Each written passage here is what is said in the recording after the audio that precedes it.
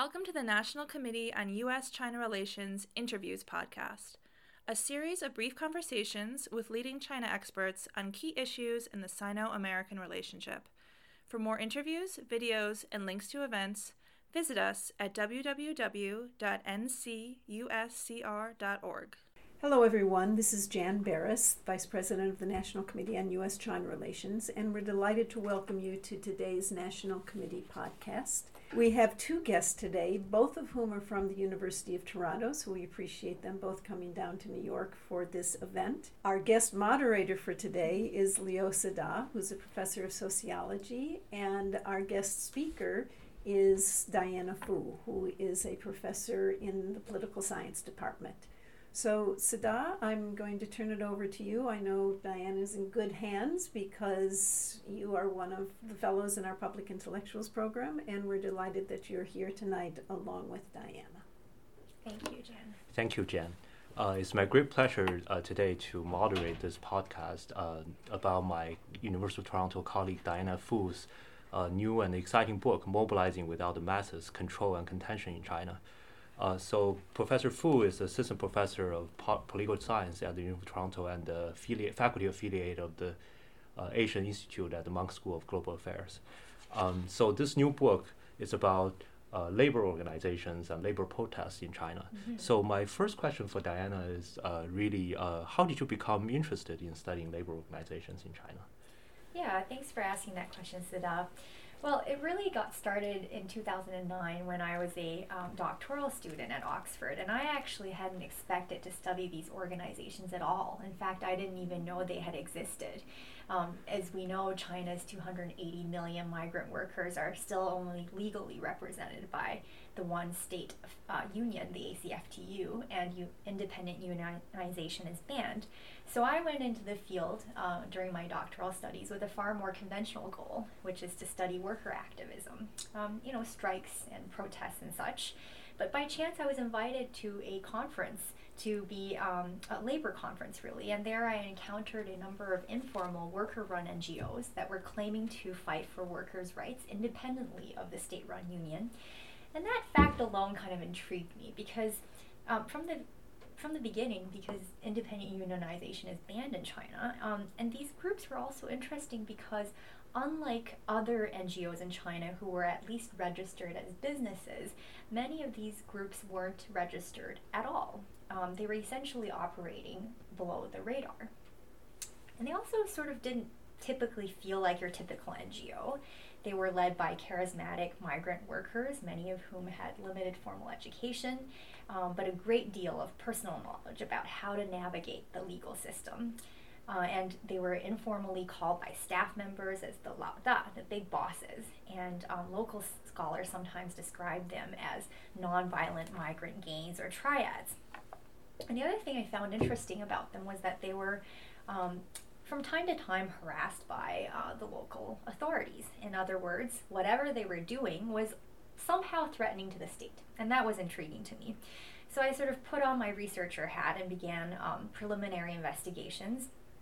But of course, as you well know, doing the work that you do, the problem is that when you ask the worker leaders about how they organized and what their ultimate goal was, they had a very, very packaged answer for you, right? They would inevitably tell you that A, they provided legal aid and consultation to workers, that B, they promoted legal consciousness, and C, they promoted some kind of unity or solidarity among the workers.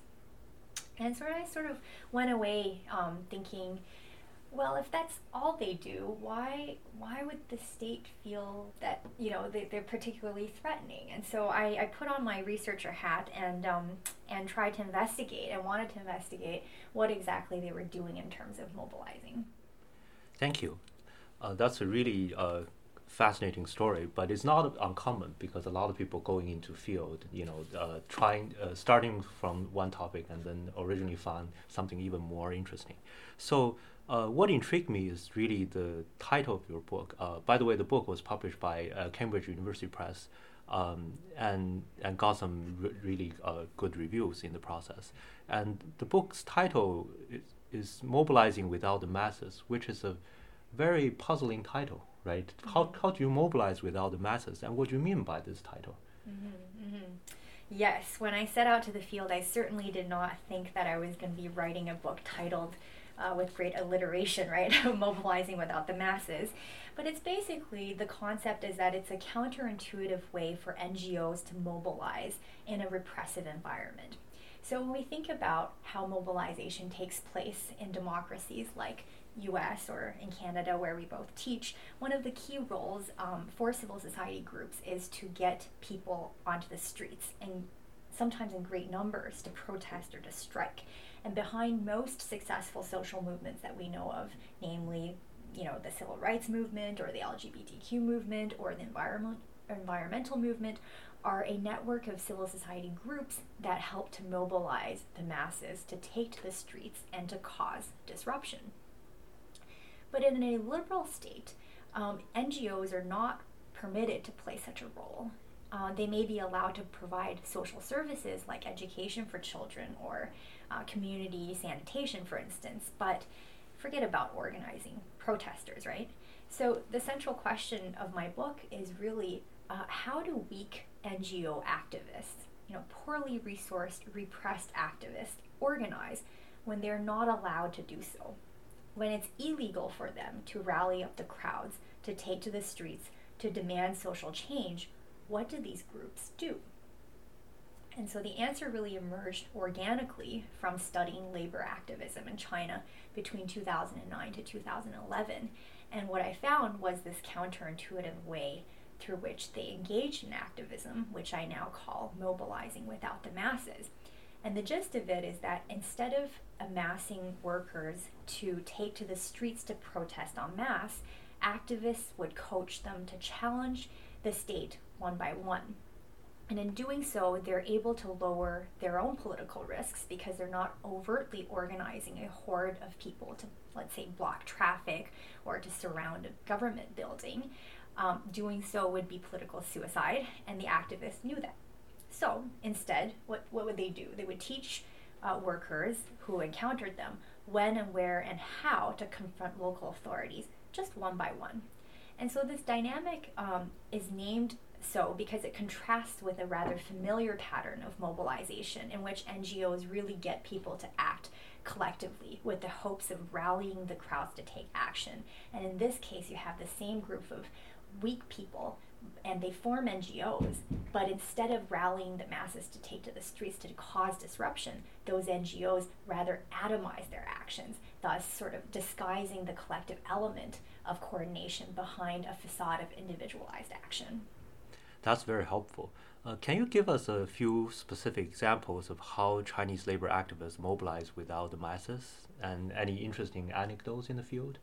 Yeah, sure. I'll tell you the one that that perhaps I remember the most vividly, because she was one of the first workers who I'd met in the field, and I'll just call her Ms. Chain. She was, like many of her co-workers or many migrant workers, she was really badly injured from a machine. She worked at one of those illegal factories that had very poor safety protection, and so her arm was caught in a machine that made auto parts. And like many people in her position, her boss was unwilling to pay for her medical expenses, unwilling to pay for injury compensation. Now, when I met her, she had found, through word of mouth, one of these labor organizations that I study, and she and I spent a whole day chasing after bureaucrats in various bureaus, and in each agency they told her, okay, we'll take down your case and we'll be in touch. So basically the classic kind of TPQ, as we say in Chinese, kicking the ball around. And I watched her being dismissed by one official after another, and finally she went back to the local labor bureau and she found the labor bureau chief in his office, and she said, if you don't solve my problem, I am going to take extreme measures. 极端手法. So to the bureau chief, or to a bystander, or even to a journalist, if one had been present, she might have just looked like any other desperate worker at the end of her rope. But what he did not know was that she was actually coached by a labor activist in one of these labor organizations that she had contacted via text messaging, telling her when, where, and how to make these actions. how to make these threats. And when she made the threat, finally, to take extreme measures, the bureau chief immediately understood this as a challenge to his authority. Now, I was there. He didn't say anything necessarily, but he immediately dispatched a inspection team to her factory. We followed them. And just a week later, she was able to gain her injury compensation. And so I tell this sort of anecdote because I feel like this story really illustrates the key elements of mobilizing without the masses. And the most important element is that really there was a process of collective action, but that was really disguised behind Ms. Chain's individual threat. In other words, when Ms. Chain showed up at the labor group, they could have told her, you know what, we have 30 other workers facing exactly the same problem as you. Why don't we round everyone up and go to the labor bureau and make a big fuss about it tomorrow? That would be the conventional way of mobilizing, right? Mobilizing with the masses. But they didn't do that. Why? Because they knew if they did that, their organization probably would not exist tomorrow. So what they did instead was tell her, you know, you got to go there by yourself and you got to escalate. You got to escalate slowly, but when you do escalate, you got to make them feel that you might do something to threaten social stability if they're not going to address your concerns. And it's through this combination of organized but atomized action, this combination that makes it qualify. I think it makes it as an example of mobilizing without the masses. That's really helpful. So my last question is a difficult one. So with Xi Jinping's consolidation of power in recent years, especially after the 19th Party Congress, civil society groups in China are under a lot of pressure. So in your view, what's the future of civil society activism? Oh boy, that is a very difficult question to answer, and I wish I had a crystal ball. But I think right now the conventional view is that civil society is being sort of crushed out of existence because the current administration has really stepped up its game, stepped up its repression on all kinds of groups, whether it be labor activists or lawyers or journalists or scholars, and the future indeed looks bleak. But I remain cautiously optimistic, right? As I've argued in a piece I wrote for Foreign Affairs earlier, I don't believe grassroots activism will necessarily end just because of stepped up repression. I think there's always room for experimentation. As activists become accustomed perhaps to a new normal under the current and the future Xi administrations, of which we don't know how many there will be, there will undoubtedly, I think, be new ways to mobilize, even if it is not necessarily through traditional civil society organizations. And who knows, there might be a mobilizing without the masses 2.0, with people disguising collective organizing behind, let's say, individual protests on social media. Or it could be something entirely innovative. I don't know. But I know, as the old adage says in Chinese, right, for every top-down policy, there is a bottom-up counter-tactic. And I think that will continue to be the case. I think so too. I'm also, like you, always optimist, no matter how pessimistic things might look in the short term. So thank you, Diana, for this fascinating podcast. And again, this is a podcast with Diana Fu, professor of political science at University of Toronto, talking about her book, Mobilizing Without the Masses, Control and Contention in China.